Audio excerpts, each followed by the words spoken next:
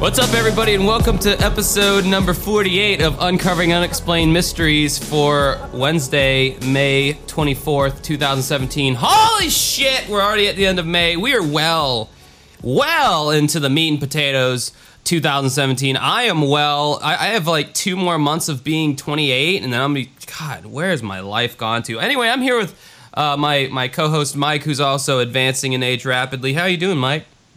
I'm doing good. Yeah, I'm 28, so that's life fine. Is great.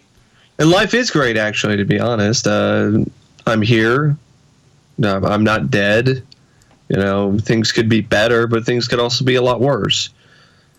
And the latest drama I'm dealing with is that damn permit, the damn driver's permit I'm trying to get.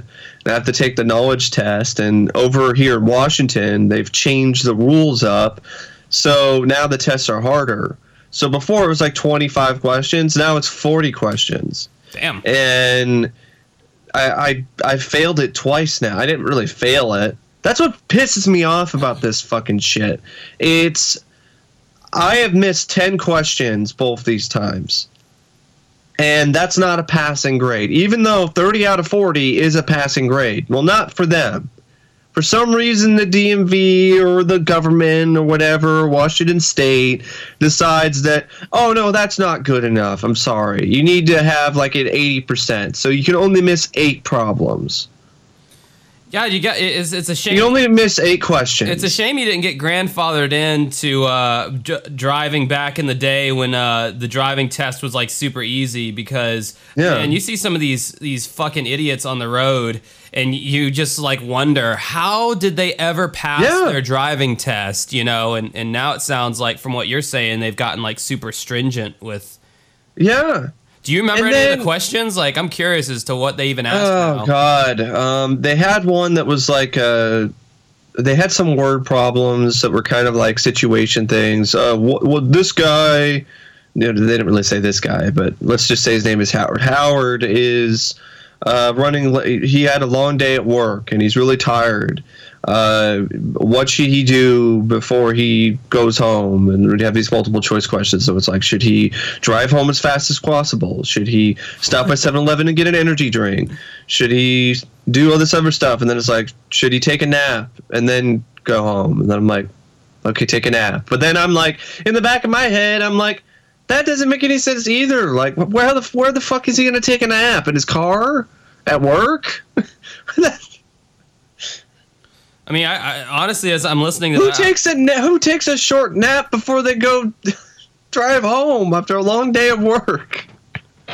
In my mind, I'm thinking to myself, like, all of those are viable answers as far as I'm concerned, you know? Like, well, I mean, then there's other stuff where it's just semantics wise, or you know, I was taking these tests online, which I thought were just a lot like the questions that are on the test, but some of them are, some of them aren't.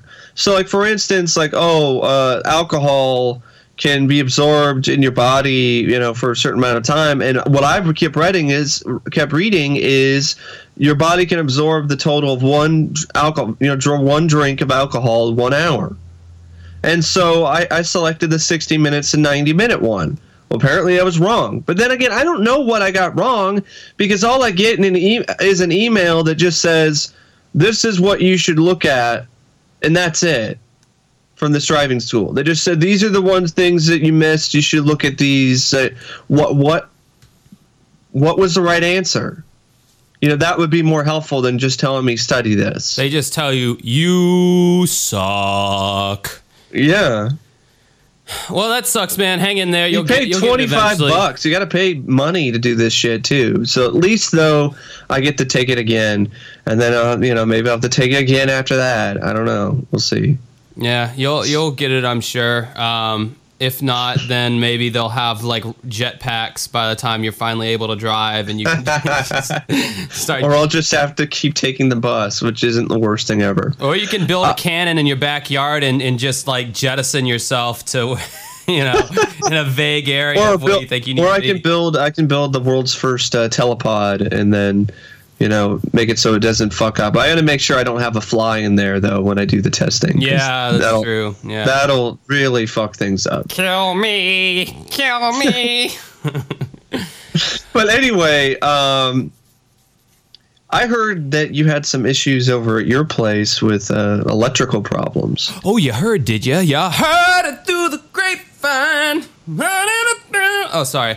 Yeah. The house that I moved into is an old ass house, which that's part of the charm of this area of Jacksonville. Yeah. All the houses look completely. It's like from the 20s. Oh, it's from the 40s. Well, I lived in a house in Oklahoma City that I swear to God should have been condemned. They had a hole in the wall. Cockroaches could run in. A rat ran in earlier. I actually saw it in the house. Well, see, that's the thing. Like, the place that I live in is actually, it looks really nice. It doesn't even look really like it's from the 40s because it was renovated, and I don't know when they renovated it, but... with old houses, you can put a new paint. You can put a new coat of paint on it, but the insides are still fucked, and that ended up being the case. My circuit breaker, the breaker was bad, and I noticed it when I first moved in because the lights would flicker on and off in like in a horror movie or something, and I'm like, okay. I guess I got a haunted house. Well, yeah, I was like, well, okay, whatever, this is an old house.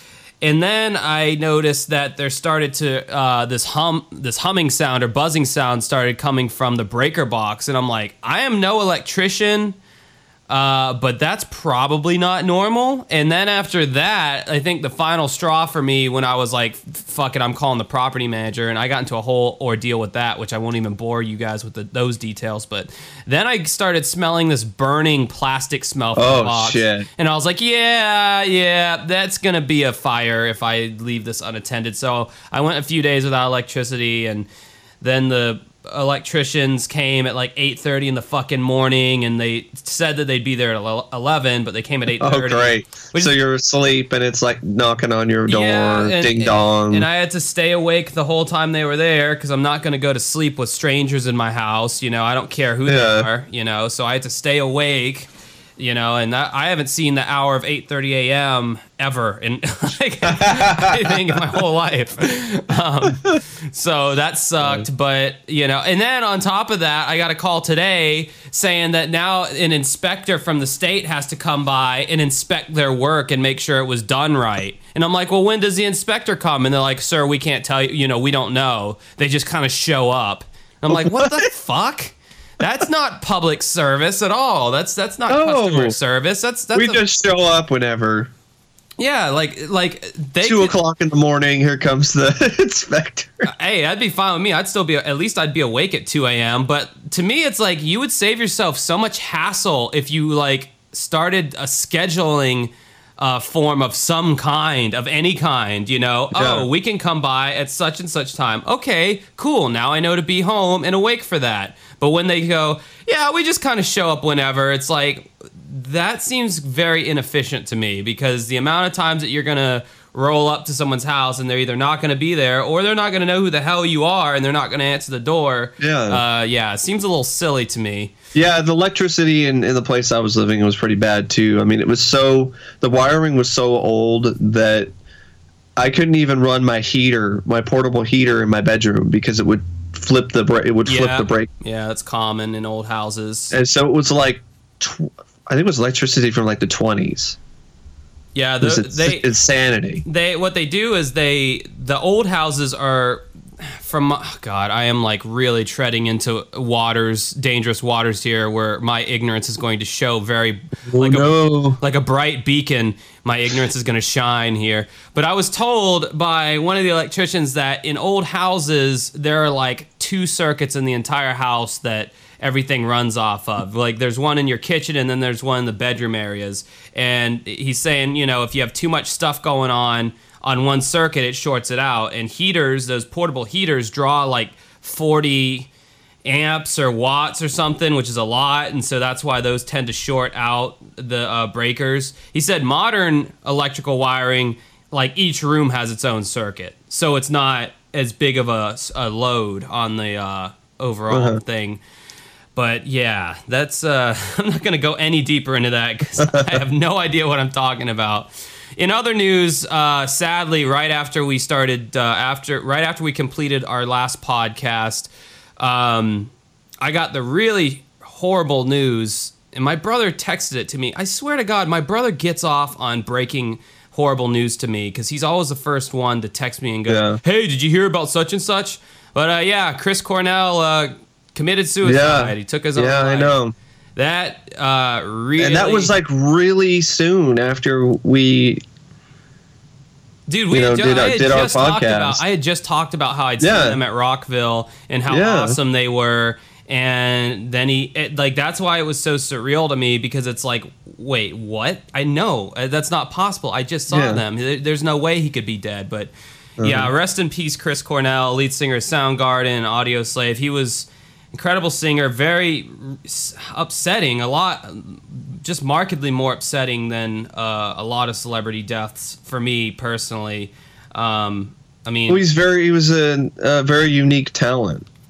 Well, I mean, not only that, but it's like I had just seen him, dude. I had just seen him on stage, and he was like bantering with the audience in between songs and blah blah blah, and it was just like you don't know. I mean, a lot of people they hide their pain really well. Yeah, there's a bunch of theories going around that he was on Ativan, which is an antidepressant specifically kind of tailored for people who used to do drugs and now they're trying to get off them. And apparently he took more Ativan than what he was supposed to, and one of the side effects is suicidal thoughts and tendencies, and they're saying that's something. So yeah, so that really sucks. And if I wasn't so afraid of getting struck in for everything under the sun copyright wise, I'd play some Soundgarden on this podcast, but not gonna do that because I don't want to get the fucking hand of justice smacked down on me. But yeah, so where the fuck is season 5 of Unsolved Mysteries? Exactly. At, where's it at? I have no fucking clue. I know it's in Canada and in the UK,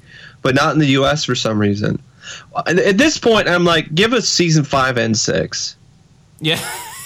I mean, seriously. For being a dick, give us season 5 and 6, assholes. Yeah, I don't want. It's just baffling. It's like, what is the holdup? It's like FilmRise played a joke on us between us and Canada, because for the longest time they weren't giving Canada anything, and then they give Canada everything, and we get less. Yeah. I mean, I remember there was like a message that people on the message board were, they were sharing, and they were the group, not message board. People in the group were sharing. Well, on that message board, they were sharing it too. But anyway, they were all like, "Oh, it'll be up in a few days." Any day now. It's been any day now. It's been way past any day now. Which at first I didn't really care, like I wasn't really like one of those guys. I'm still only on season 2, so it's just one of those things. I'm like, just for completion's sake. It's the principle. It's a principle. I don't like, it's this whole, it should be here and it's not. That stuff just bugs me. Well, for me, like I've actually been on season. I'm on like episode 23 of season 4. So like I'm done. Yeah, I'm really like come on, I'm about to go into season 5 here. Where you at? So yeah, I don't know what the. I mean, it's bad enough you got these missing segments. And then you're gonna have no season 5, but it's overseas. I mean, if it wasn't overseas, then it wouldn't. Then I'd be like, okay, all right. Hey, I just got a text message, everybody, because I didn't. They're taking a long time. They're taking a long time. Maybe it's a long season, but I don't know. It doesn't make any sense to me because it's available overseas. All right, before moving forward, I just wanted to tell everybody that I have been working tediously on remixing and remastering. I don't talk about this on the podcast at all, but I have a band. I write and do all the music myself, and it's called Dancing with Ghosts, and it's also the same tag as my YouTube channel. And I'm going to be actually making physical CDs here soon. And I'm going to want to sell them to you fine people. It's not happening now, but I'm just making you aware that in the future I will be peddling my Dancing with Ghosts album, my first album ever that I'm going to be releasing, and so you'll be able to buy that at some point. Now, talking of music, I will probably put some of my music at the end of the podcast or something for you to listen to. And speaking of plugging shit, you can like us on Facebook. It's facebook.com/uncovering unexplained mysteries. And consider donating to us on Patreon. It's patreon.com/uncovering unexplained mysteries. I believe that we probably have a live chat that we have coming up here soon. Me and Mike with some of our $20 tier donors, because I think we did one last month, so I think another one's probably coming up here soon. But there's a bunch of different rewards and benefits and stuff, so go over there and check that out. Going into our first case, we haven't talked about this beforehand, so we're doing only the 2-segment thing here. So let's roll the dice. What are you thinking, Mike?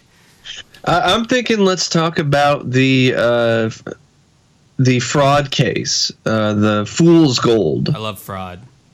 Fool's Gold case. This is a case from season 2. It's actually on the Amazon Prime episodes.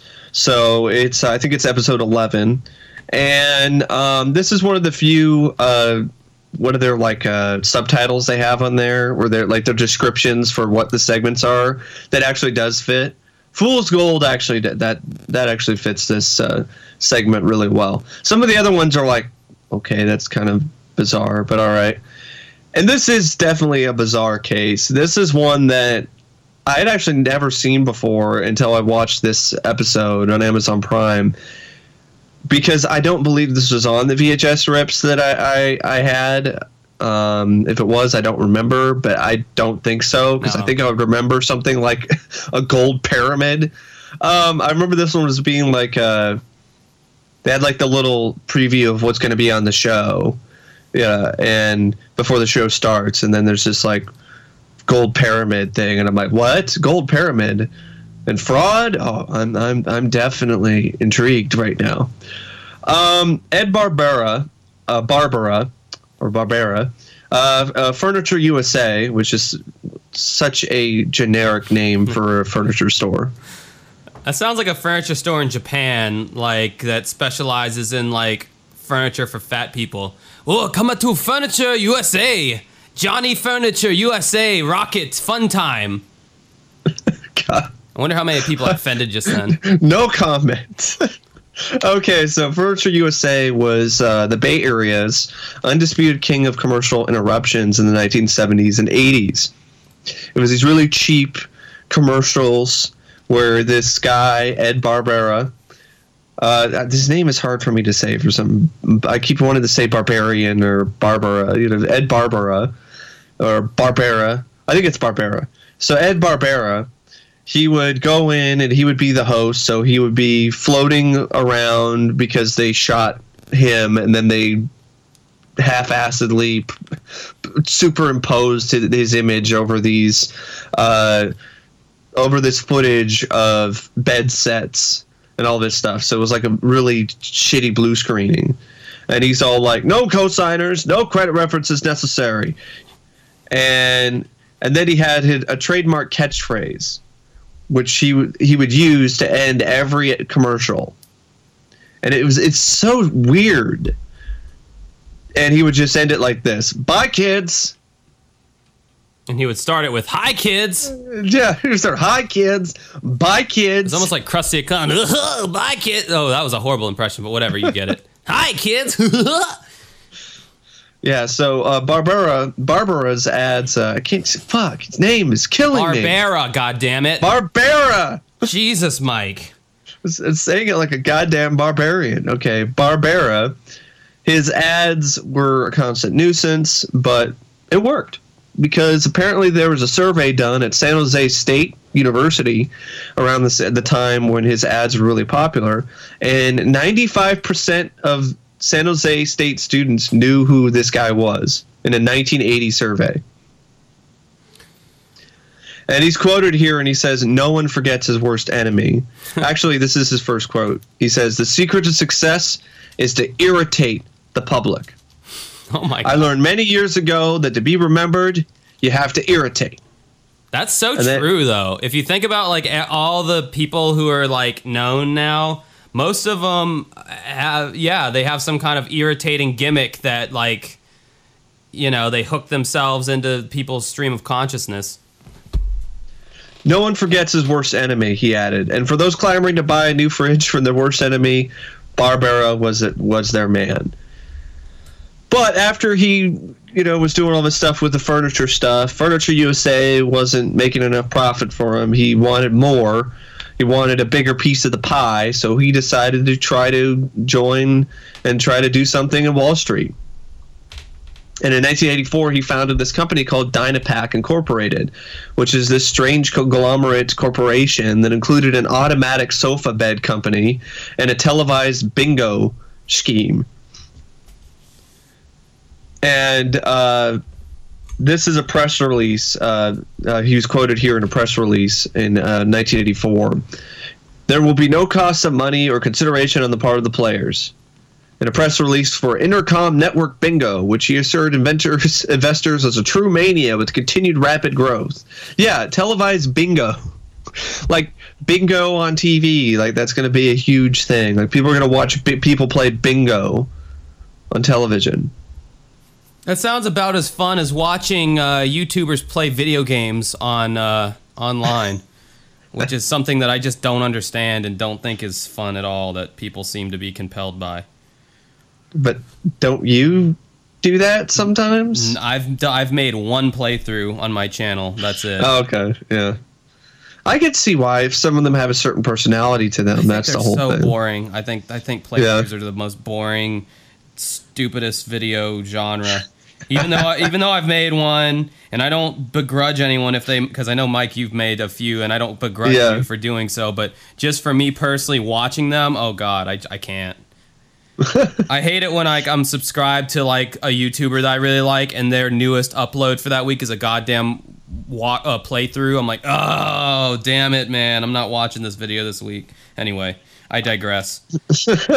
So Barbera, he ended up doing this whole Dynapack thing, and he ended up buying a 50% interest in this gold mine called the Ladder Ranch Gold Mine, which was close to Truth or Consequences, New Mexico, which I find ironic. Wow.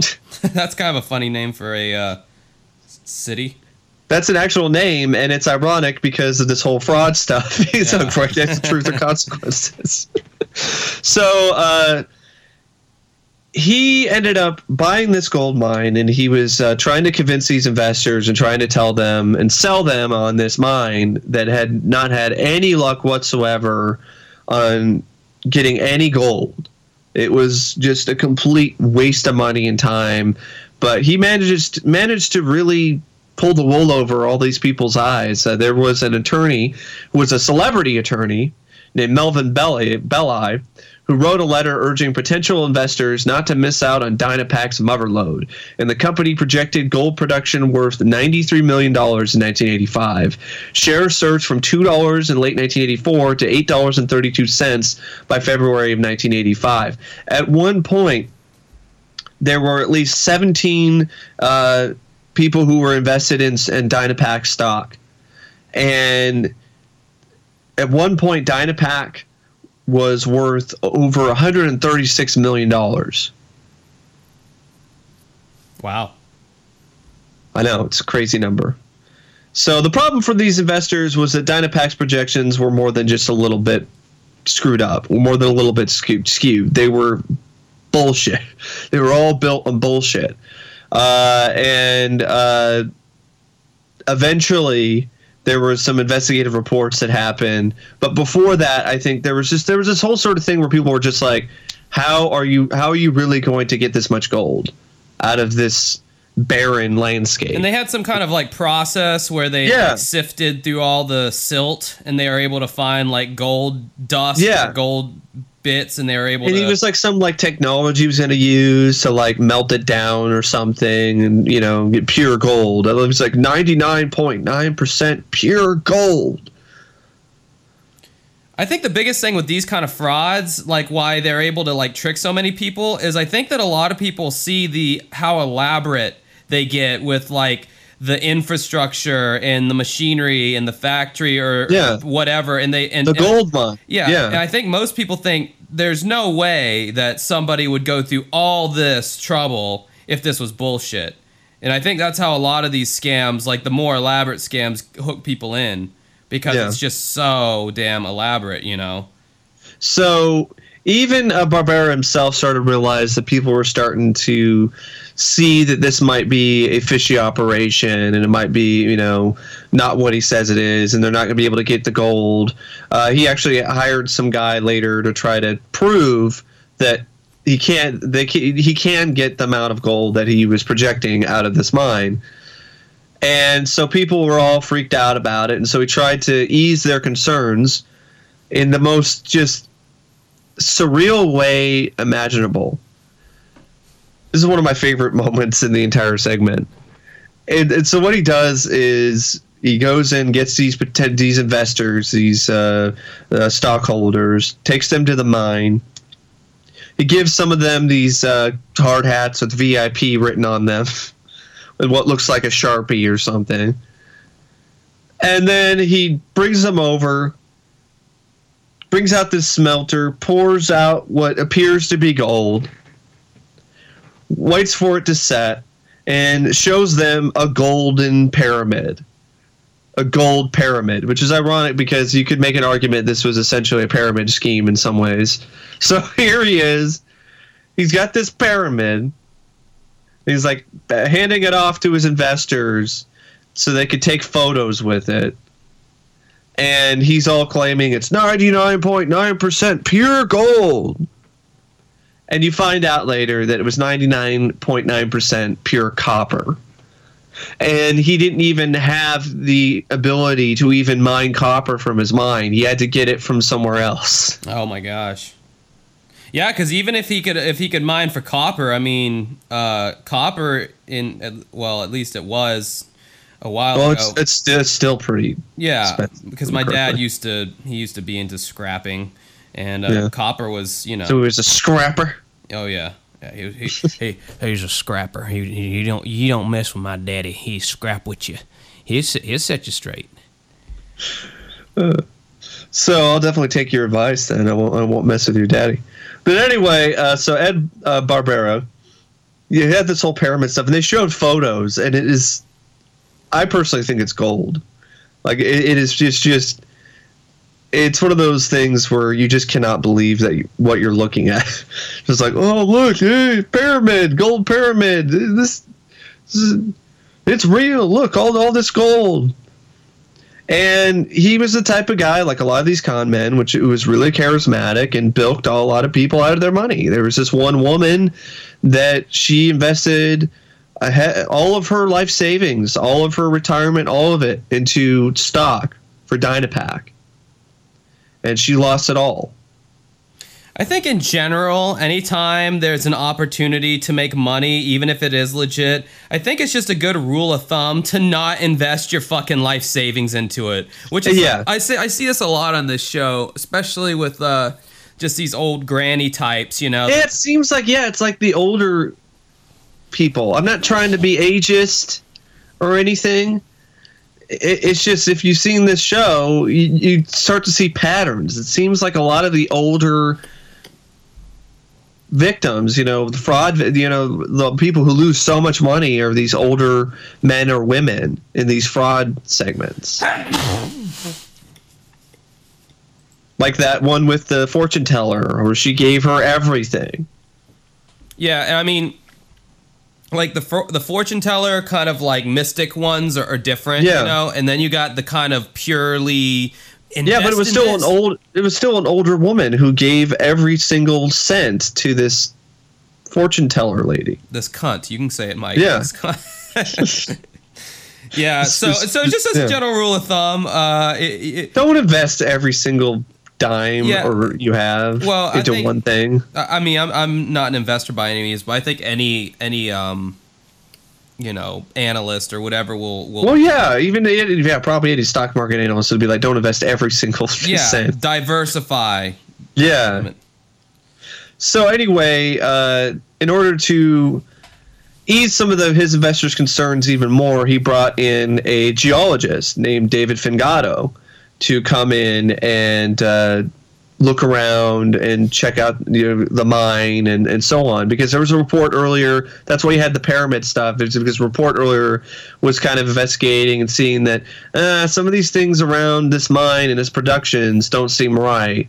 The numbers that he's saying that this mine is going to come up with. So he brings in this geologist, David, and he does some research, and he figures out, like, there's no way that this mine is going to produce this amount of gold. It's not possible. He was even saying things like, what is this, like a money laundering front or something? Or, he was all basically accusing Barbera of lying and fraud. And Barbera was actually interviewed later after David Fingato went on CNN. He went on CNN and told CNN and everyone who was watching that he believes that Barbera was lying. And then he suspiciously died in a car crash 5 days later. Oh, really? Now, wow. Yeah. Now they don't really insinuate that Barbera was behind it. They say, it was just determined as an accident, but it just seems too convenient to me. He just dies of some car accident later. I mean, there are really severe coincidences out there. Yeah, there are. But this guy, I mean, geez, once you see this. But by the way, I'm going to insert the commercial, that crazy commercial that he did locally, that local commercial he did. I'm going to insert that in the podcast here at some point. So once you hear this guy, it's like, yeah, I could see this guy not being above snuffing someone out, Yeah, because there was one he did. This is what we'll insert, folks, is a outtake he did, and it is absolutely wonderful. It really is. The guy's a scumbag. But this outtake is just crazy and hilarious. Hi, kids. I want to help you get started in the credit world. No co-signers. You know why I don't want co-signers? Because your parents wouldn't sign for you, you lazy bastard, you. You know why you can get credit at Furniture USA? Because I'll break your fucking legs, you son of a bitch, if you don't pay. You understand? Now, I want to help you get started in the credit world. So get your ass down here right now before I break your head. You understand? Now get your ass down here today. Remember, no co-signers and no credit references. Bye, kids. So anyway, Fingato died in a suspicious car crash 5 days later, and then Barbera was interviewed on TV, and I love this quote here, and he's all like, he's clearly upset, like he's clearly triggered by all of this, and he's interviewed. He's sitting there, and they're talking to him about all this stuff, and then, what's going on. And this is his quote. I'm looking up here again because I want to make sure I got it right. I can edit out this silence. Yeah, it's okay, cool. Thank you. I appreciate it. All right, where are we at? 50:06. Enjoy the silence. All I ever wanted, all I ever needed was right here in my arms. Whenever you find the quote, just read it. Yeah, okay. You don't have to say, like, and this is the quote or anything like that. No, because of how I'm going to edit it. All right, come on. I sent it to you, so I'm looking through the Facebook message. This is fucking annoying. Words are very unnecessary. All right. Their opinions. And I'm going to use this term loosely. They suck. I just love that. I mean, who does that? Like, who goes on national television and when they're interviewed about potential fraud in their company and they're just that unabashedly... You know who? This guy reminds me a lot of our freaking president right now, Donald Trump. Yeah. Wrong. Wrong. You're false news. Get out of here. Whatever. Yeah, I could totally see Donald Trump and this guy just being buddies. Yeah, they're just opinions. And they suck.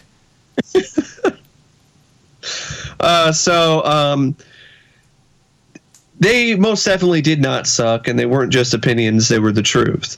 Because in early of October 1986, the SEC charged Barbera and several of his business associates with fraud.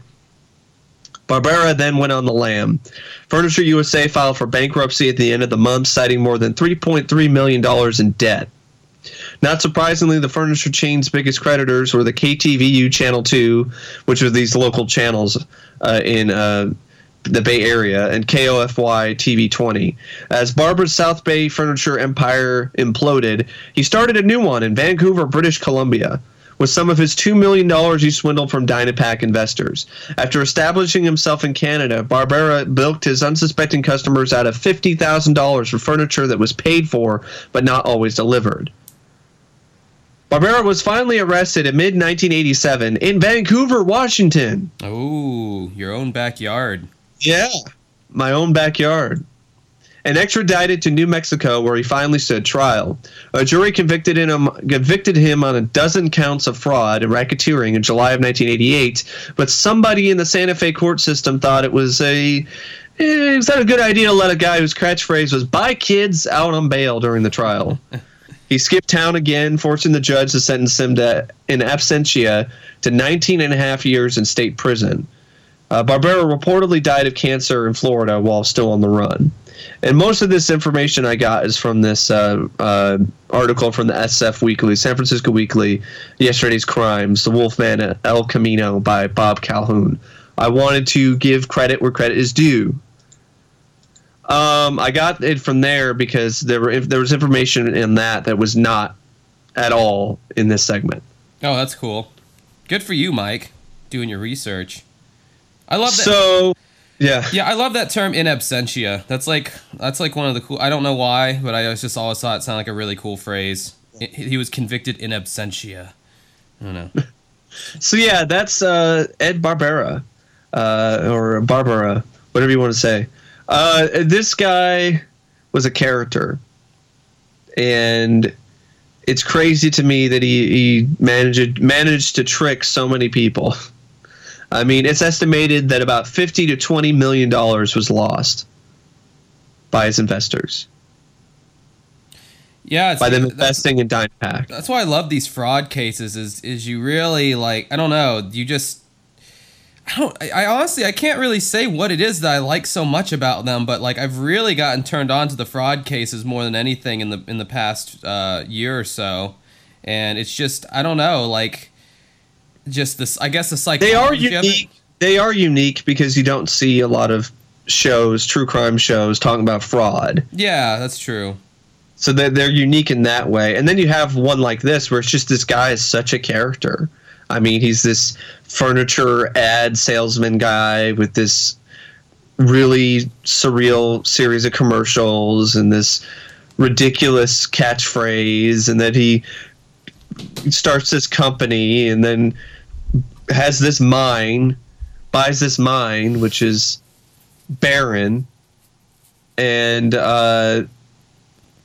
eventually once he was caught, then of course everything was moved away. There was nothing left, just completely empty, and was talking about how it's going to make all this gold, and it never did. And you got the mysterious circumstances of the guy who went on CNN and blabbed and talked about how how unscrupulous the business practices were. Talk some shit, wound up dead. So, yeah, and then you got this furniture salesman guy who has this wonderful outtake here. Speaking of death, folks, there's something called reincarnation. I mean, everyone knows what it is. It's the belief that when you die, your soul gets transferred to another body. Sometimes people will remember their past life. Most of the times they don't. There have been a couple cases of reincarnation on Unsolved Mysteries. This particular one was a request from one of our listeners. And again, do you think I remember who it is? Well, if you said yes, then you'd be wrong, because I don't remember who it is, because I'm just bad at keeping notes on who makes these requests. But we're going to be talking about the case of Georgia Rudolph. This case was on the Ultimate Collection on the Ghosts box set, and why was that on the Ghost box set? It would make more sense that would be on the Psychics. Yeah, I think you might be right. I think it was on the Psychics. Don't quote me on that one, folks. But I do remember it being on the Ultimate Collection. I want to say Ghost for some reason. I don't know. It's on season 2 as well on Amazon Prime. Yeah, there you go. So you can go watch it for yourself, which is so nice to be able to say now. Because for the first, at least 20 or 30 episodes of this podcast, we weren't able to say that. We'd be like, man, if only you guys could see this. That'd be really awesome. Too bad you can't. But anyway, for 33 years, Georgia's mind has conjured up images of a strange girl. In all Georgia's visions, neither the time nor place is familiar. Georgia says, there's a lot of sensations I feel. The cold I feel. The night. I smell the horses. I smell the leather. I can feel the girl. But it looks like myself, climbing on this carriage and going down the road, and I can hear the sound of horse hooves. I can feel the movements of the carriage. Georgia Rudolph is a 41-year-old registered nurse living in Macon, Georgia. Not too far from where I live. Since childhood, she's been beset by reoccurring mental images. Sometimes they appear as dreams, but more often as events that she's never experienced. Georgia says, there doesn't seem to be a common denominator that would trigger off the memories. I would be sitting playing, I'd be watching TV, and there would be a memory.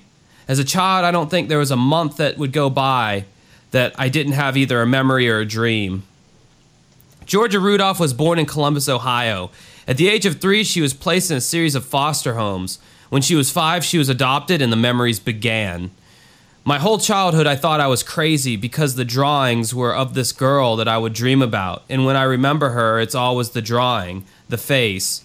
I have always known that face. In the reenactment, it shows her as a child just drawing the same drawing over and over again of this girl's face. And she felt like it had to be perfect. And if it wasn't perfect, then she'd have to start over and do it again. She says, I've seen her at 2 different ages. One is a young woman, 18 or 19 years old, and the other is a young girl, probably 8 or 9.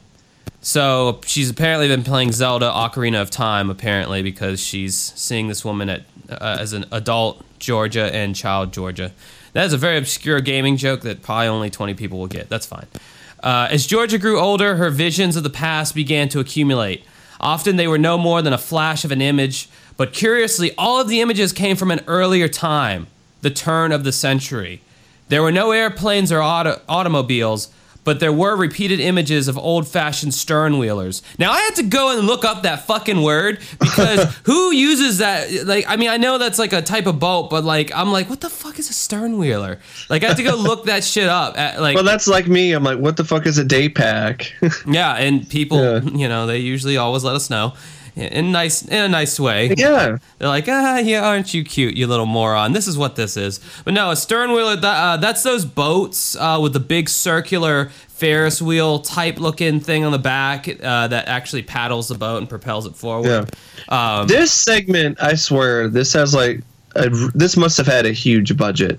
I mean, this looks like it had an astronomically high budget for Unsolved Mysteries. Yeah, that's true. I didn't think about that. Because, everything that they flash back to for George's visions, it's all period piece stuff. So it's all stuff from around that time. And especially, the Sternwheeler alone, that probably... I'm just imagining that probably was pretty expensive. I mean, just think about, the production manager on the set, having to find a sternwheeler rental place and securing one, or going to where they're already at, and a lot of times Unsolved Mysteries more often than not filmed, well, actually the reenactments were usually filmed in California, but whenever they could, they would actually go to the actual location, and sometimes they would do that. They clearly did that here. Yeah, I mean, unless there happened to be a river in Burbank with a sternwheeler that they could rent. And ice and snow. Yeah. So yeah, that's what a sternwheeler is. Georgia says, it's not like a childhood memory. It feels different. It's like taking a picture from my mind and projecting it on a screen and just replaying it over and over. That would drive me nuts.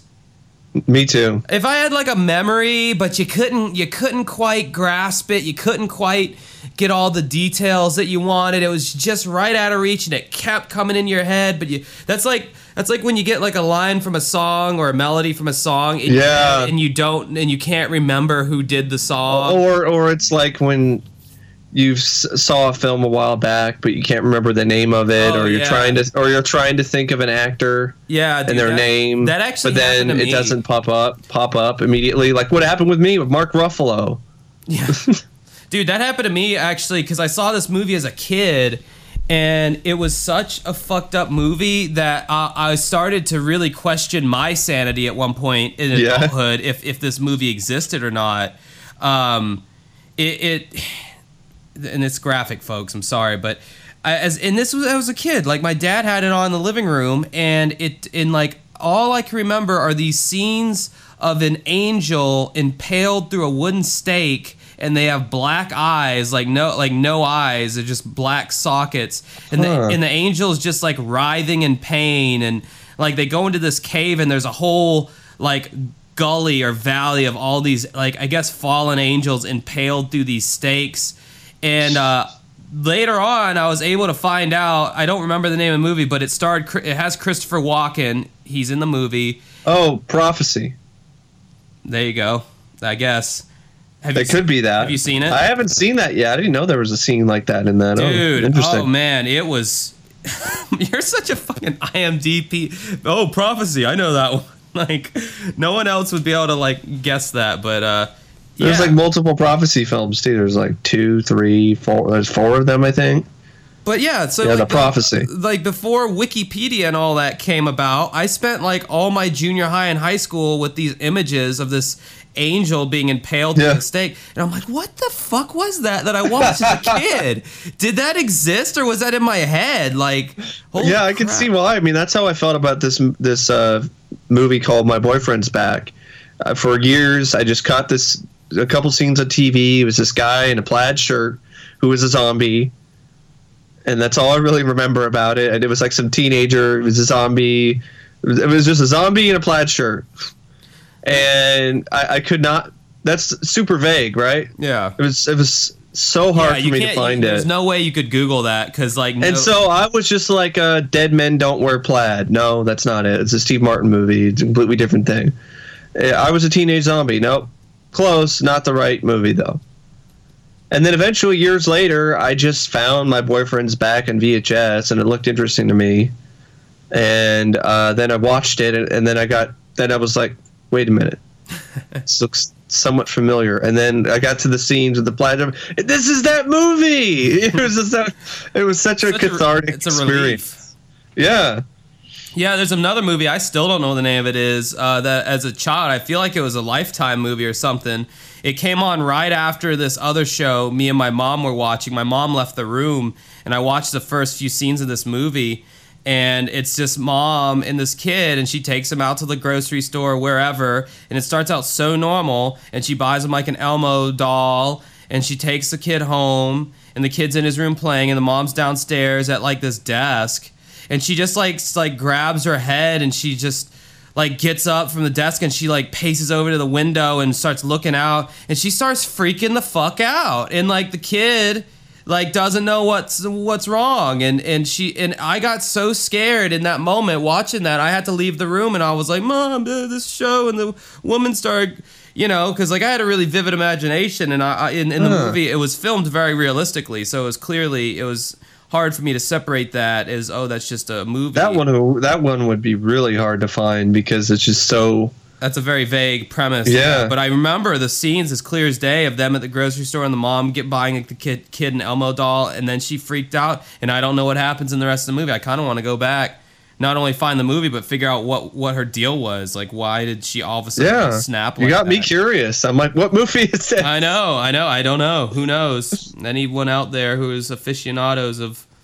There's a few other things like that, but I won't bore you with any more of them. So anyway, going back to this Georgia story here that we got severely derailed from. It was still tied into some things. Yeah. It was a similar sort of thing where, there's memories and visions of stuff that you remember, but you don't know where it's from or what it is. So a river seemed to play a large part in George's dreams. Another was a young man dressed in a suit wearing a derby hat. Sometimes he was alone, sometimes he was with a girl. And there was always a reoccurring image of a horse-drawn carriage on a cold winter night. And I loved how they shot it, too. Yeah, that was the cinematography in this was great. Yeah, you felt the cold when you saw it. You know, you feel like, this seems very cold. Georgia was saying, I kept feeling that they were pre-adoption memories that nobody was telling me about. But when I found my biological parents, I found my memories had nothing to do with before I was adopted. And I loved how she, underplayed the fact that she, found her biological parents, too, by the way. She's like, yeah, I found my biological parents. But she's more fixated on, these memories and figuring out what this is about. Then clinical psychologist Douglas Smith comes in at this point on the segment. And he's quoted as saying, when Georgia first contacted me, I thought it was an early traumatic childhood memory that she was trying to remember or experience. Or maybe it was part of a multiple personality where she was imagining herself to be someone different, which sometimes happens in these cases. In 1984, Doug Smith began regressive therapy, which is a form of hypnosis, which allows a patient to go back into their memory but still remain or remember everything they say. Now, if I made an Unsolved Mysteries drinking game, I've said before, you would have to take a shot for any time somebody invoked the Freedom of Information Act. You'd also have to take a shot every time a therapist uses regressive therapy. Yeah, hypnosis. where someone has to remember something from their past that they don't want to remember. And there's a reason why some skeptics are like, well, the hypnotist guy could technically plant information in, or have baited questions to these individuals who were going through these regressive hypnosis sessions. I don't know. I don't know. I don't know either. This one, I'm like, I don't know. I personally don't see the science behind it. I've never been hypnotized. I don't understand how hypnosis works. I don't understand how laying on a couch, closing your eyes. Hypnosis is different. There are different types of hypnosis. There's that kind of hypnosis, and there's other hypnotists. There was a hypnotist who was at our senior party in high school, and it seemed like it worked on a lot of these people that were there. Who went up on stage and were hypnotized to do crazy things. I don't know if that really was the case or they just went in and just did it for fun. I don't know. I think the main thing with hypnotism is you have to want to be hypnotized.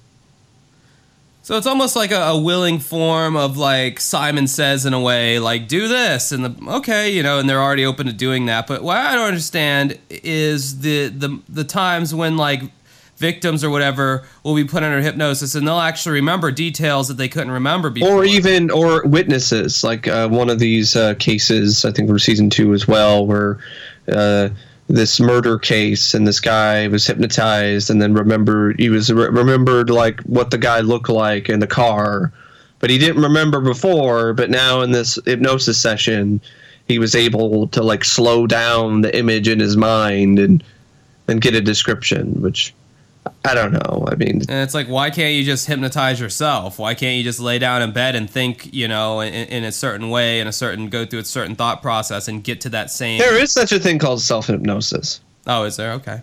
Well, there you go.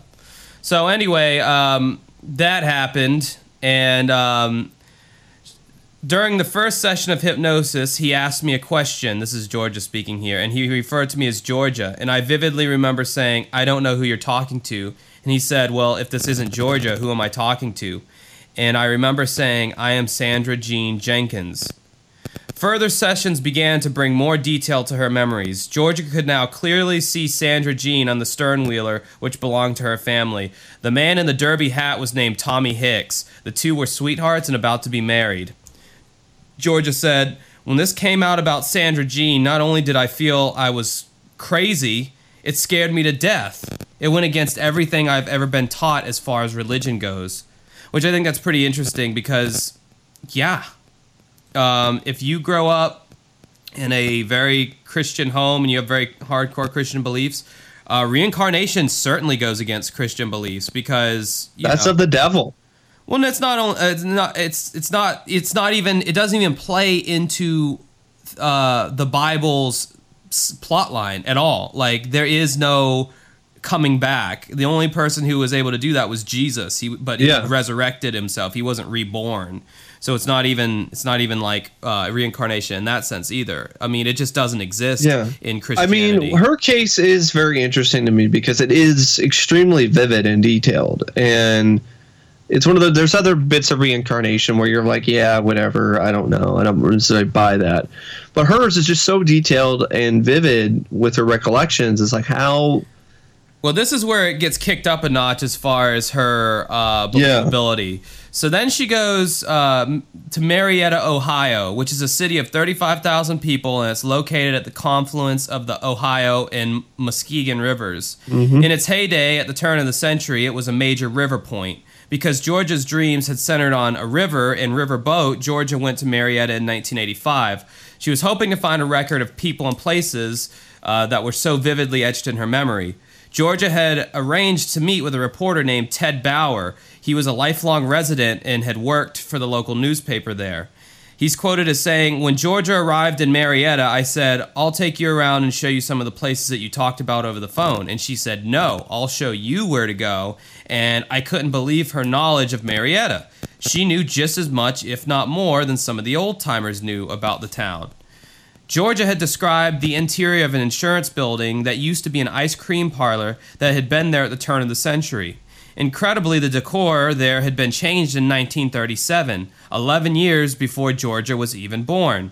Quoting Ted Bauer again, he said, "She described the interior almost perfectly. I checked this with the son of the man who had run it for years. It sounds crazy, but what do you do? She was accurate about her descriptions.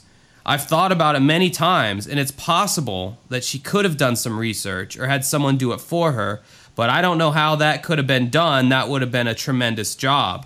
I can't buy the whole reincarnation bit, but she has some power, some way of knowing what happened in the past. I don't know what that power would be, but she has it."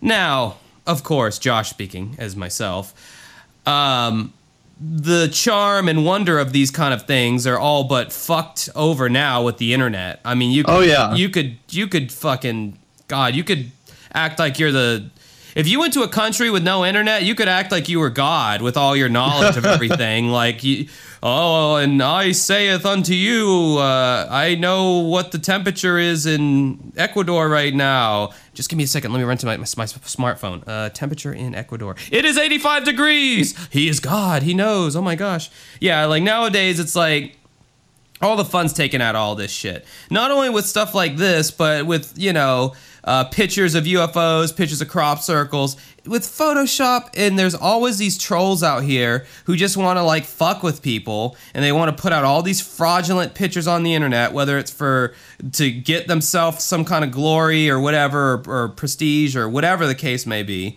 And, especially these reincarnation cases. And now I could go and look up information on Marietta, Ohio, and hell, you can go, and I've done this before to freak people out. This person I was talking to, I went to Google Maps, I typed in her city and state that she lived in, and I just like did the street person view that you can do on Google Maps, and I just like started looking at the streets and the stores. I just started describing them to her, and she's like, "Oh my God, how do you know of that store? How do you know of that?" And I was like, "Oh, because, I know more than you think, which after just saying that just then made me sound like the biggest creeper.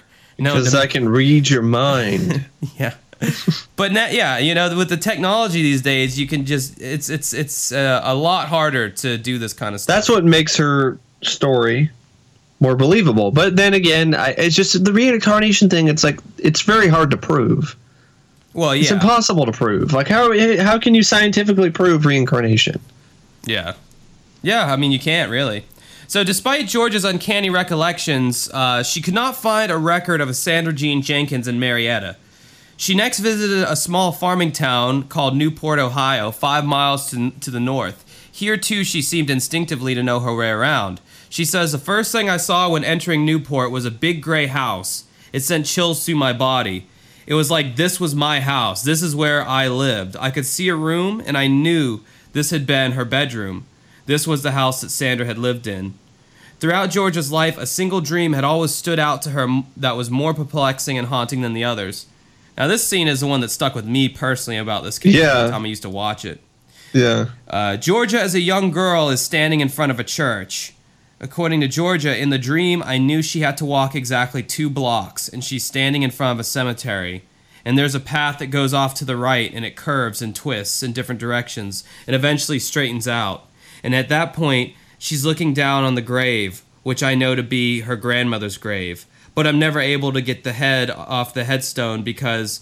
The name, whatever. The name off the headstone, because it's at that point that I wake up.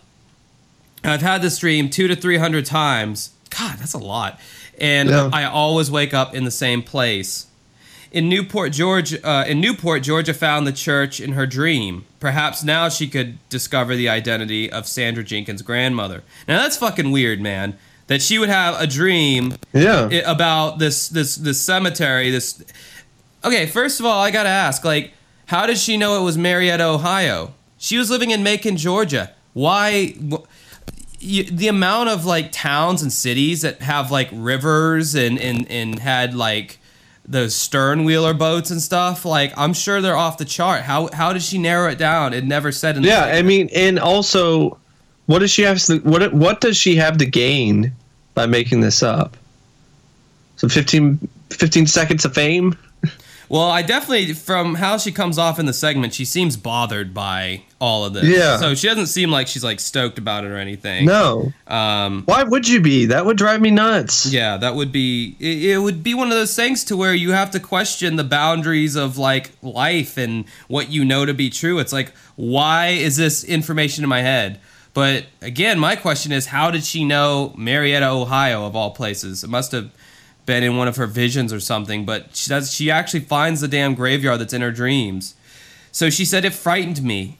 Everything I found frightened me more because I still didn't want to believe that this was reincarnation. She said, I walked the 2 blocks that I knew I had to walk in the dream. As I walked, it began to dawn on me that this is the path in my dreams. I can remember my heart and the feeling in my body. It was just total excitement because I knew when I reached the end of that path, I was going to be standing over the grave that I had dreamt about over and over again. And when I stopped where the dream stops, I was looking down at the grave that I knew to be my grandmother's. And it said Mary Bevan Green. And I finally got a name. The gravestone provided the missing link to the house that Georgia had seen earlier. The house belonged to the Greens, and they had owned a fleet of stern wheels at the turn of the century. Now the story of Sandra Jenkins and Tommy Hicks came into sharper focus. Under hypnosis, Georgia recalled in 1914, Tommy was swept over the boat into the Ohio River and died. Sandra was pregnant with Tommy's child. So under hypnosis, Georgia recalled that just days before Sandra Jean and Tommy were to be married in 1914, he was swept overboard in a storm on the Ohio River. His body was never found. Sandra Jean Jenkins was left alone, and to her family's dismay, she discovered she was pregnant with Tommy's child. Georgia also evoked the memory of Sandra committing suicide by drowning in a lake, and that the young girl was buried on a hill apart from her family. Which, as I've learned from watching Unsolved Mysteries, getting pregnant back in the day outside of wedlock was like the biggest no-no that could happen to a woman, like ever, as far as like being disowned from your family and all that shit. There's a lot of lost love segments that begin that way, I've noticed from watching the Unsolved Mysteries on the Amazon or whatever. So Georgia was convinced that because Sandra Jean took her own life, she was buried in an unmarked grave a few feet away from her grandmother. Under hypnosis, Georgia said that from Sandra Jean's grave, you could see an angel with one arm raised up. When she looked south from Mary's grave, Georgia saw the statue of an angel with its right arm extended upward. Georgia's discoveries in Ohio do seem convincing, but is there any real proof that Sandra Jean Jenkins or Tommy Hicks ever existed? Georgia couldn't find a record of Tommy, but she said she did find his parents. Quoting Georgia, when I was under hypnosis, I had said that Tommy's parents' names were Tom and Jenny Hicks. The only proof that I have that Tommy existed was that in 1906, there was a farm registered to Tom and Jenny Hicks in Newport, Ohio. Georgia also located the Green family's nearest living relatives, who gave her evidence that Sandra Jean Jenkins actually existed. Quoting Georgia here, they brought out a picture taken in 1908. It's a family reunion picture. And the girl that I call Sandra that I've drawn my entire life is standing in that picture. I it kind of gives you goosebumps a little bit. Yeah. There was a statement made by a family member of the family. I don't know the girl's name, but I know she drowned out back of the house. In the family photograph, the girl from George's dreams seems to be standing slightly apart from those around her. Maybe she just cut one and it smelled really bad. I was like, oh God, why'd you have to let one rip right when we're about to take this family photo, you bitch? The photograph includes a roster of names. Every single person is identified except the girl Georgia recognized as Sandra Jean. What a cock tease that must have been. It's almost like someone's like purposely keeping this information from her. Although Georgia's findings are amazingly accurate to her memories, her clinical psychologist, Dr. Douglas Smith, still has doubts. Quoting, almost every culture at one time or another has had a belief in reincarnation. Sometimes I think, in fact, that it's a metaphor for man's anger over the brevity of life. In terms of whether reincarnation is a real fact or not, as a scientist, I don't know. I want proof. I'm a doubter. But as a human being, I would love to have it to be the truth. But Georgia Rudolph says, I believe that reincarnation is real, but I'm not sure what reincarnation is. I know there's something to it. I have had an experience that a lot of people don't get to have. My logic oftentimes will tell me this isn't real, but my heart tells me yes, it is.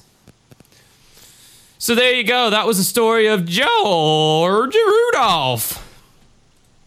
Yeah, the case is unresolved. A man later came forward claiming he was the reincarnation of Sandra's boyfriend, Tommy Hicks, and that he had several of the same memories that Georgia had.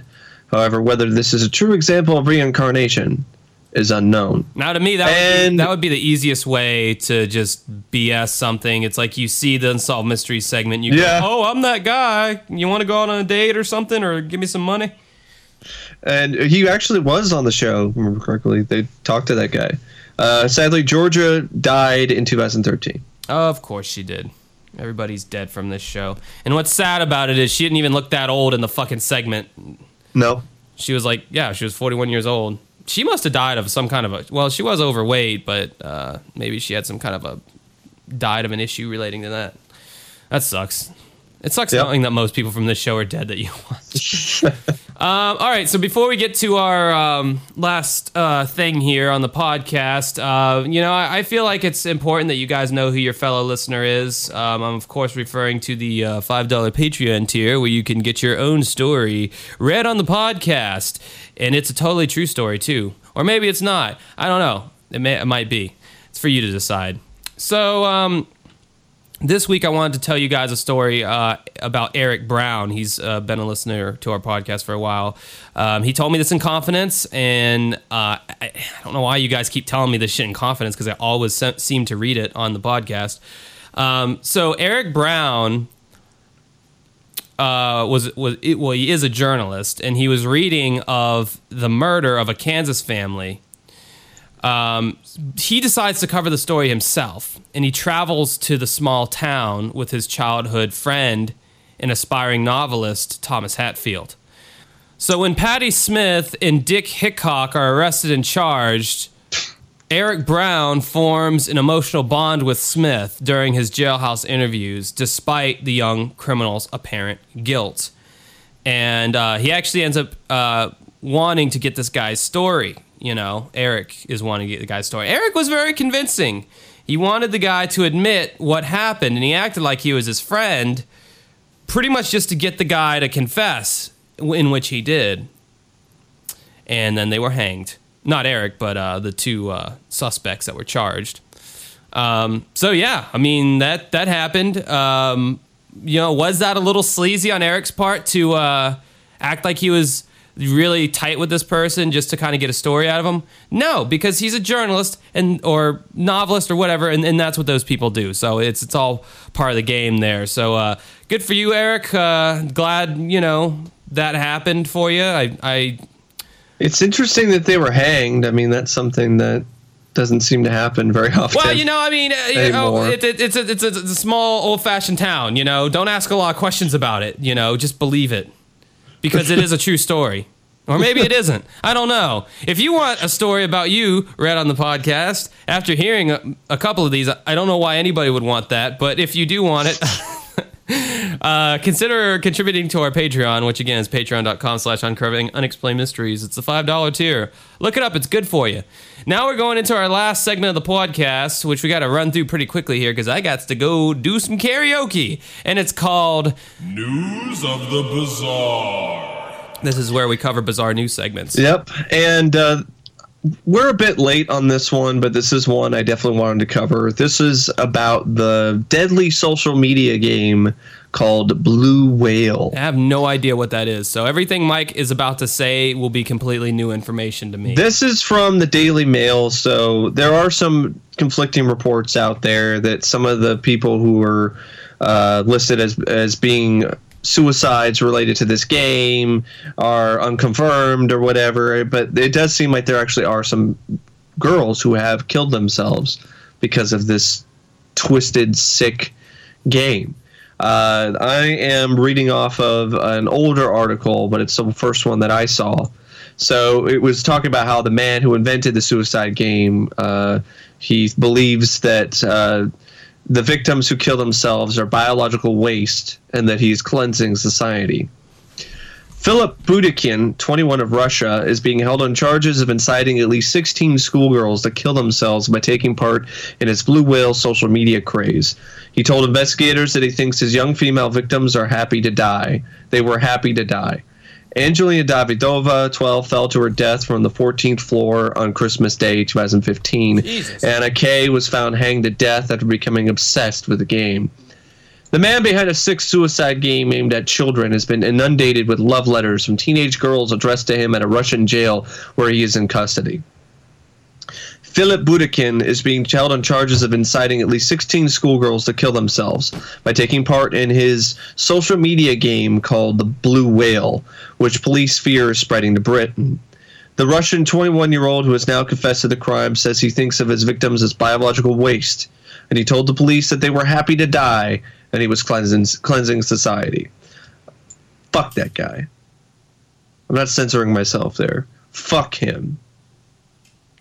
Scum.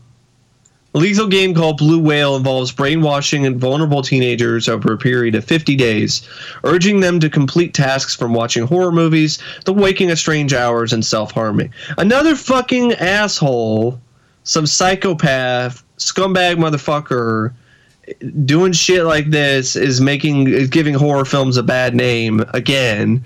Because, you know, you had this shit like, some of the people who did, like, some slayings or killings in, at school, some of the school shootings. They're like, then people are going to blame, they watched horror films. They blame the horror movies. To Rammstein and Marilyn Manson. They play Doom. It's the video game's fault. Eventually exhausted and confused, they are then told to commit suicide. And it is feared in Russia that dozens have done so to the bidding of Budykhin and other mentors. In Britain, a school in Essex has made parents aware of this game following talks with police. And if you aren't already aware of the game, you should definitely be aware of the game, especially if you're in the UK and, even in the US, because I don't know, you could see some sick shit like this getting spread over here too. So police forces in Cambridgeshire and Hertfordshire have urged parents to monitor the children's social media, which is a difficult thing to do, unless you hack into your kid's account. Russian prison authorities say they have received dozens of love letters from teenage girls who they really apparently want to worship this guy. They're worshiping this fucking guy for some reason. Worryingly, by law, they say they cannot ban Budykhin, also known by the name of Philip Liss, meaning Fox, from receiving and replying to teenage girls who supply their addresses. Psychologist Veronica Machina said, most likely these young girls who fell in love with Philip Lies were not receiving enough love and attention from their parents, and this handsome young man from the internet provided certain support for them and gave them the attention that they needed. This is where romantic feelings were born. Some estimates say hundreds of Russian teenagers, the vast majority female, have died after becoming fixated with these online death groups. A disturbing video purports to show one Russian girl jumping to her death. I haven't watched the video, and I'm not going to. I can't stomach watching stuff like that. Yeah, fuck that. From a guy who I could watch all the horror movies in the world out there, gory, be filled to the brim with blood and guts. but I can tell that's fake and that's not real. There's something about an actual video of somebody killing themselves, or surgery videos, or death videos. I can't watch it. Just cannot stomach that shit. So Anta Brito, a senior official from the investigative community, is seen as an equivalent of the FBI, warned that Budokan very clearly knew what he had to do to get the result he wanted. He started in 2013, and ever since he has polished his tactics and corrected his mistakes. Philip and his aides first attracted children into VK social media groups by using mega scary videos. I'm just imagining the committee guy sitting down and saying seriously, he was he and his aides first attracted children into social media groups by using mega scary videos. Their task was to track as many children as possible, then figure out those who would be the most affected by psychological manipulation. Say out of 20,000 people, they knew their audience would be only 20 people. Biological waste is how death group administrators refer to the children they pushed to commit suicide. He explained how the deadly process worked. They gathered the children, they offered them simple tasks to do, and for some children were too boring or too weird to complete. Those ones who were clearly too strong, these ones who didn't do these tasks were clearly too strong to be manipulated. Those who stayed were given much stronger tasks like cutting their veins, to balance on the rooftop, to kill an animal, and to post a video or pictures to prove it. Most children left at this stage. A small group was then left who obediently went through all the tasks, with teenagers being physiologically ready to follow whatever the administrators told them, no matter how strange or scary the tasks were. They felt their position in the group was so precious that they did literally everything to stay in.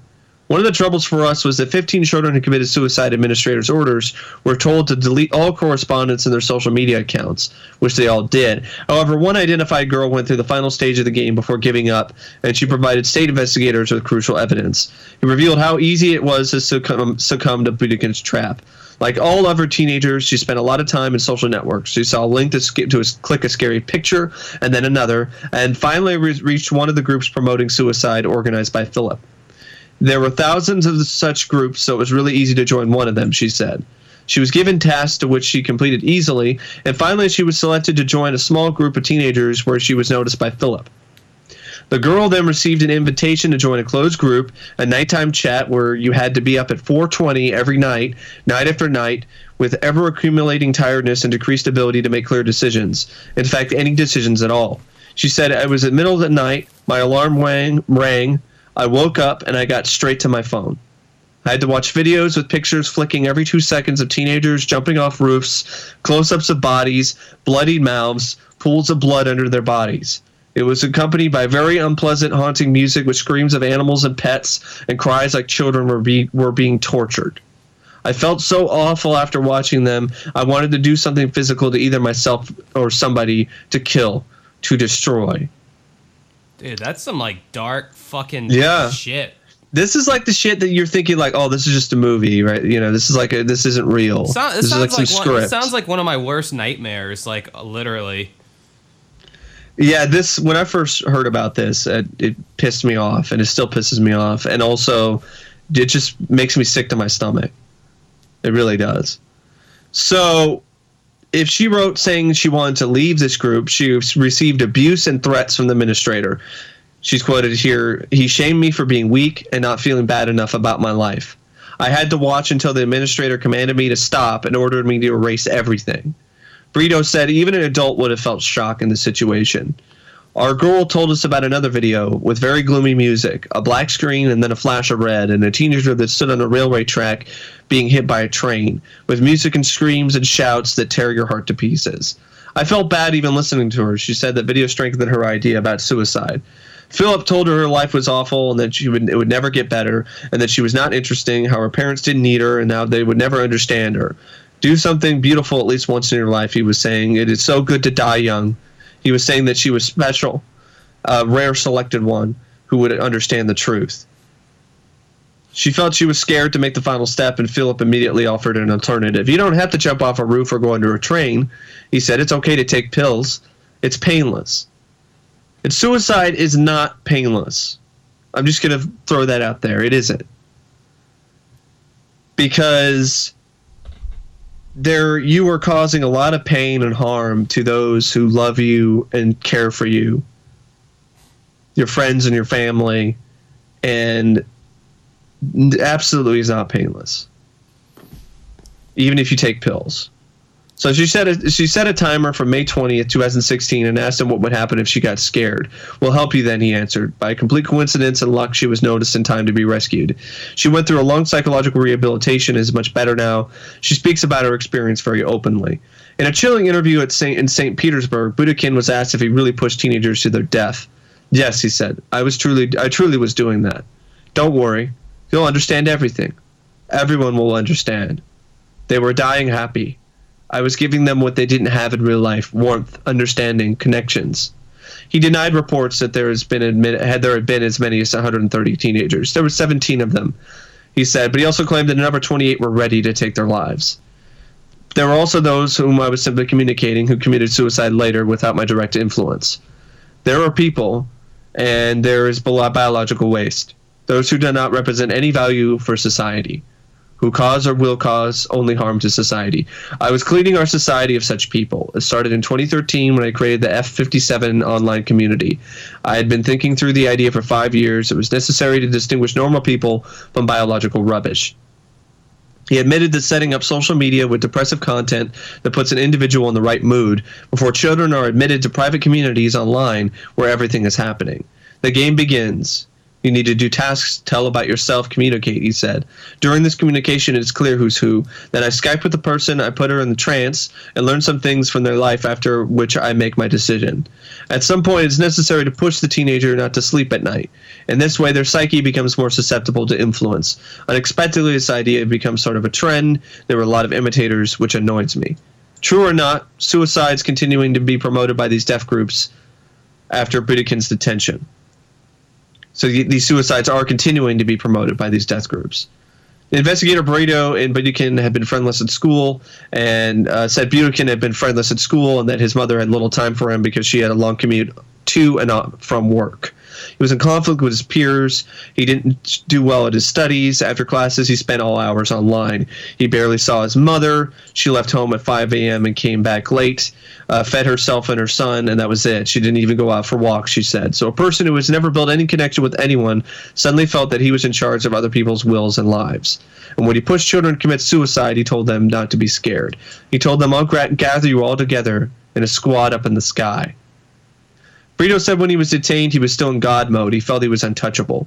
The investigator called for tougher laws to crack down on people who promote suicide among the young. I agree. 2 schoolgirls, Yulia Konstantinova, 15, and Veronika Volkova, 16, fell to their deaths in February after it was believed they were involved in Blue Whale. Angelina Davidova, aged only 12, fell to her death on the 14th floor of a block in central Russia on Christmas Day 2015 after logging onto a user group called Wake Me Up at 420, which had more than 250,000 subscribers before it was blocked. In the weeks before she died, the girl became convinced she was overweight and only ate light salads. She died 50 days after joining the group. Diana Kustanova, 16, died after jumping from a 9-story building in Ryazan. Anna K. from Khorasan was found hanged to death in March after becoming obsessed with the sinister Blue Whale game. In December, Valena Pivin, 15, jumped from the 13th floor in Mariupol, Ukraine, and died on the spot. Her classmates said she was shy and had been seen at school with cuts on her arms. She posted the view from the top floor of the building on her social network page and wrote, "The quest is over. There's just one step to be made." Later she wrote, "I did not think that it would be so scary to jump. Just one step forward and everything is done. But this very step is so difficult to make." Before the jump, she wrote, "I'm scared, I'm afraid." Despite this, she jumped. Jesus Christ. Rosstat National Statistics Agency published data that 22,839 people committed suicide in 2016, down from the 24,982 in 2015 without differentiating age groups. The latest figure has more than halved from 2005 when there were 45,800 suicides. All right, so let's we can cut it off there because I'm running low on time. But what's your thoughts though? Dude, that is some dark ass shit. That's some of the darkest shit that I've heard in a really long time. It goes against, like, I mean, I guess teenagers are the most susceptible to this because teenagers don't really they don't really have a grip, I think, of reality yet. They're in some kind of weird hormone fueled kind of reality where if you don't have the right people around you and you don't have the right influences in your life, then you can get dragged into this world. There's a reason why you don't see adults doing this kind of shit, because it goes against self-preservation, which is one of the most basic human instincts that we have in place in our brain. Don't die, don't do stuff that your body lets you know what's good and what's bad. There's a reason why it hurts to not sleep. There's a reason why it hurts to poke yourself in the eye. This is human nature, despite whatever you believe in. This is your basic instinct going, don't do these things, dipshit. It's not good. It's not the right thing for you to do. That's why you get pain. Pain is bad. It does not feel good. There's a reason for this. There's a reason why sex feels good, because you're supposed to do it and procreate. There's a reason why that being full after eating a meal feels good, is because you're supposed to do it, etc. So I think that the fact that he's preying on teenagers, I mean, this guy's clearly a sick fuck who should himself participate in his own game and complete it to see it to its completion. I think he should at least get a life sentence. I don't think it should be any of this bullshit where he gets juvenile detention or gets a few years. This guy's not fit to be in society. It also brings up this whole subculture of the internet that I've never understood, and it's almost like that vaporwave aesthetic that those people who always have to be into the weirdest memes, the darkest stuff that just doesn't make sense to anybody else. Do you know anything about what vaporwave is? Have you heard that? No, but I know there's a lot of people who, after these suicides, after Zack Snyder's, the director, after his daughter committed suicide, shit. And the stuff with, that he's left Justice League and Joss Whedon is taken over. His daughter committed suicide, and I'm not a fan of his work as of late, and I think he's a hack as a director. But my heart goes out to him and his family and all of that, and that is just horrible. I mean, and then there's people making memes his movies are so bad, his daughter killed herself. Yeah, you can take that and all your Ariana Grande memes and shove those up your ass, you fucking asshole. I hate these people who want to be these edgy little internet warriors with their little edgelords. Yeah, the day after something tragic happens, you post a meme about it, oh dude, you are edgy. You really don't care what anyone thinks. Let's all hang around you and give you attention because look how... No, you're showing how immature you are and how your inability to, your apathy. There's no sympathy. Yeah, your complete apathy and your immaturity. That's all you show in that moment. There was some guy I was friends with on... I didn't want to bring this up because it was, it's depressing, but shit, we're already at the depths of dark shit right now. The whole Ariana Grande thing that happened in Manchester or whatever. There was some guy posted a GIF of Ariana Grande going boom, with her, apparently there was some scene or whatever. And, he goes too soon. And I just wanted to comment and be like, dude, you are so fucking edgy, man. Sitting in your little suburban home, safe from any danger and harm, man. You are so edgy. Why don't you go to the families of the victims of that attack and ask if it's too soon for them? You fucking thoughtless piece of shit. I hate people like that. There are ways to be edgy, and that is not one of them. That is not one of them at all. That's just senseless. George Carlin was edgy. Lenny Bruce was edgy. You're just some fucking talentless hack who nobody cares about, who's trying to get attention on social media. God, I just all that I hate people. Trolls is all they are. They're fucking trolls. Yeah. I hate internet trolls with a passion. But yeah, no, that was some dark.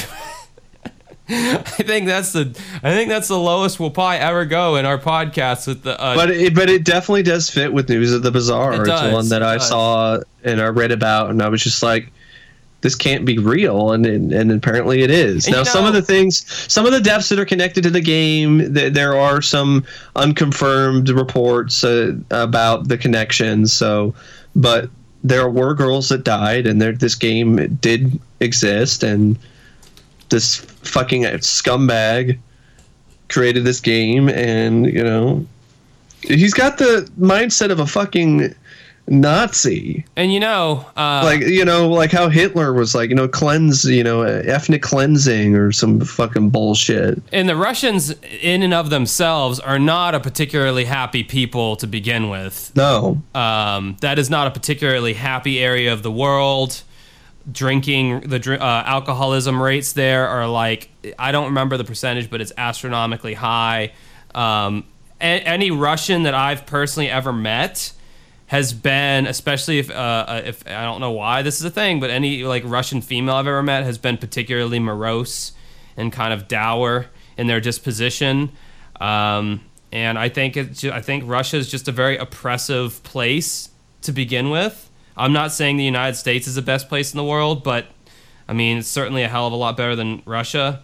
So I think a game like this could really thrive in an area like that. And I feel like in the UK, where the weather is shitty, and there's I don't know what else could be going on there, but well, I mean, he's preying on teenagers. Their brains aren't fully developed yet. They don't really have as much. They haven't learned as much in life. They don't have as much life experiences. A lot of them haven't really, some of them are they're going through puberty and dealing with these emotions and all of this stuff and all these different ways that they feel because of all the different hormones that are flowing through their body. That's what I was initially saying. I was making that point that's why, because an adult would never do this because it goes against self-preservation, but teenagers aren't, so they haven't, it's not just self-preservation, they just don't know any better. Yeah. Anyway, that's I really gotta wrap it up. It's 7:42 over here. I really gotta get going. But anyway, that was one big bummer. Yeah. Sorry everyone. I'm gonna find like a deep thoughts with Jack Handy segment from Saturday Night Live or something, and I'm gonna play some like aforementioning things at the end here because I feel like everyone's gonna need a lift after that. Anyway, if you guys want to check us out on YouTube, Mike is youtube.com/OCP Communications. He does movie reviews, and every now and then he'll try some food, and every now and then he'll do a playthrough, what I just bashed earlier. But you should still watch it. My YouTube channel is youtube.com/dancingwithghosts. I recently just did a vlog about why is cursing such a big fucking deal. I go through the whole thing and the various uses of curse words as adjectives and adverbs and all kinds of stuff. It's a pretty funny video. It's only 3 minutes in length. You got 3 minutes, so go over there and check that out. But for me and Mike, that is the end of the podcast. Enjoy this happy, uplifting music. Bye, kids. Friends through eternity, loyalty, honesty will stay together through thick or thin. Friends forever will be together. We're on top 'cause we play to win.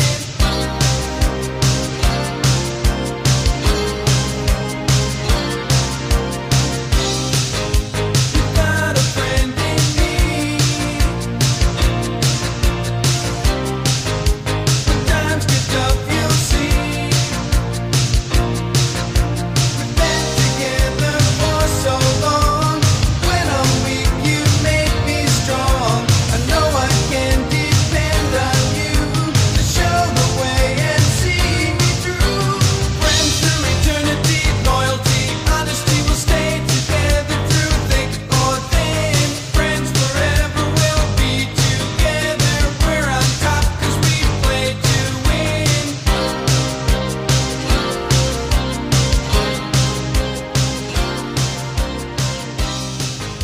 We'll make our dreams come true. Here are some more outtakes so you can laugh at Josh's many misfortunes. No, I mean, from what I do, I can't. I mean, like Alien Covenant, I just saw that on a cam last night with my friend. That was one of the most excruciating experiences I can think of in terms of sitting down watching a movie. It was like an alien just cummed acid all over my balls. It was just like it was painful and excruciating. And for a franchise that hasn't had a great film in it since Aliens, this is actually the worst one, and I can't even believe it myself. That's so weird because, like I was saying, my friend who is a fucking snob hipster douche, who hates everything. I mean, he hates everything. He actually liked this movie. So whatever. Yeah, I don't know how anybody can like this fucking piece of shit movie. To each their own, that's fine, but I don't get how you can see any redeeming fucking qualities about this movie, especially if you're a fan of what's the so bad? The writing, the effects, like the writing. This is one of the dumbest fucking scripts I've ever seen in my life. The only reason why anything fucking happens is because all these people are idiots. They land on this planet, and this alien planet, they don't wear any protective gear or anything. They just walk around wearing what they would wear if they're going hiking. One dumbass fucks. I like to call him dipshit. Walks off to get a smoke, take a smoke break. Steps on a spore. Whatever is in it flies in his ear. It makes him sick, and then he pukes blood. And then later, an alien bursts out of his back. I'm like, never would have happened if you wore a fucking biohazard suit or a mask, or protection. We're on an alien planet. What the fuck do you think's gonna happen? Yeah, you think there'd be some kind of like regulations. If you think that wasn't bad enough, then the guy's back bleeds everywhere, and so there's two girls who are trapped in the room with him. They start slipping on the blood like it's a fucking slip and slide. One girl slips, and then she's in a corner, and she's got a knife, and this alien is like right in front of her, and she's not getting up or trying to get up to high ground or anything. She just sits in a corner with her legs spread open, just with a knife, be like, and the alien, of course, kills her. This other girl, she's got a grenade launcher, and she's in like a machine gun grenade launcher thing. She can't even hit the fucking thing, and it's a point blank range. She can't hit it. She can hit the broadside of a fucking barn, and then she slips on the blood and blows up the ship and herself in one giant epic fail. It's just like, whoops! You're expecting to hear like some kind of comedy music in the background. Or you're expecting to hear like fucking like Goofy's Goofy's yell when he just like,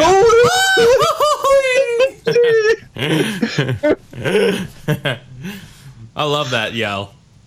And then like, okay, this is all that's happened in the 40 minutes into the movie. Oh, James Franco's in it for like 10 seconds because he gets burned alive. Good.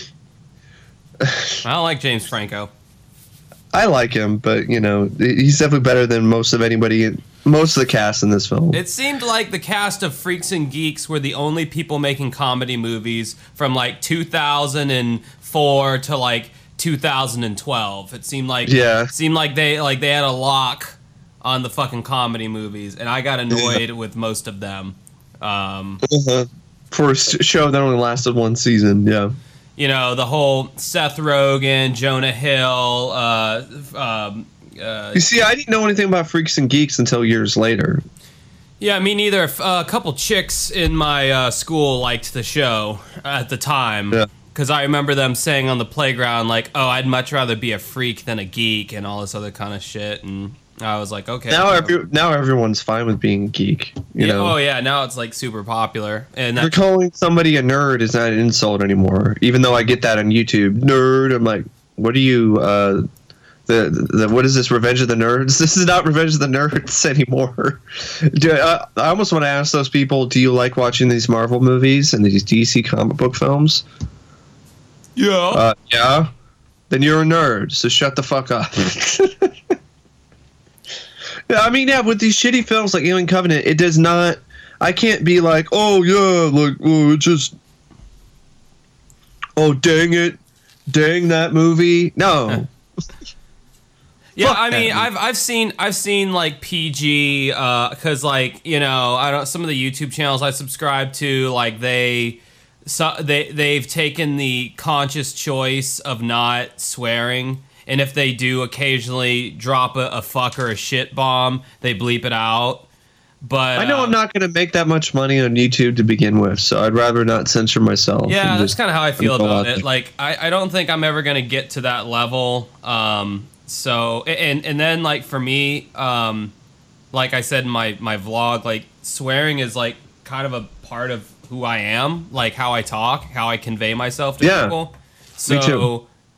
you know, if I'm gonna do a YouTube channel, I'm gonna do it to where it makes me happy, to where I enjoy making the videos. And the Yeah. second that I have to start censoring my content or myself, It's not going to be. I'm not going to. Yeah, same thing. I'm not going to be happy with Yeah, it anymore. it's It's not going to be fun. Yeah, same with this podcast. If we had to, yeah, I mean, we probably have. Well, I'm trying. I don't swear that, but dude, I'm I can't gonna help I'm it. I can't- gonna try to hold back with this blue whale shit, but it's gonna be difficult because because I read Snopes as like, oh, it's not technically true. Well, we don't know if it's true or not, but there is some truth to it. But Snopes is like, they're not for sure saying it's a hoax. They're saying like, we don't know yet, unconfirmed. But there were girls who have killed themselves because Well, of this. I'm going in there blind. I don't know what it is, and I don't want to know. I want to be totally like have Okay. my like honest reaction when I hear what it's All right. about. Flying. Holy so, shit! It's 6:05 already. All right, we got to get this ball. I know. rolling here. I was like, Shit, God, just. you're pretty late. Oh, I just had shit I wanted to say. I guess that wasn't going to make it into Okay, the we'll make the chit chat shorter. All Yeah. I'm doing is I'll just say something about the permit, and I didn't pass it again, so I gotta fucking take it again, and that fucking shit, and how All right. vague they are with certain All right, things. save all that. All right, All right. so episode 48. So here we go. All right, what's up, everybody, and welcome to episode number 48 of Uncovering Unexplained Mysteries for Wednesday, May 24th. God, already at the end of May. Wow, this year's flown by. I am here with Mike, and Hey, whoa, Yeah. oh, scared the shit out of me there. Mike can't sneak up on me like that. like a ninja. Yeah. If people want to know what I've been doing, Let's do a take two on that it's the intro. same sort of- yeah, exactly. That intro was weak. that was awkward. Okay, because I didn't ask you how you were doing. All right. What's up, everybody, and welcome to episode number 48. Can't believe we're doing a fucking take two on the intro. Take three. That's a take 3. Yeah. Just holy shit. All right. Tommy was swept over the boat into the Ohio River and died. Sandra was pregnant with Tommy's child. And Edit. yeah. Because at that point I'm switching from my notes to the more unsolved. So Yeah, wasn't there some other guy who said he was Tommy? Are you talking about the reincarnated submariner? No, there was some other guy I think that said he was reincarnated when I'm gonna Tommy take this Hicks opportunity to reincarnated take as a well. piss, while we're taking a break, I gotta take a piss real quick. Okay. Taking a piss, checking it twice. Gonna find out who's naughty or nice.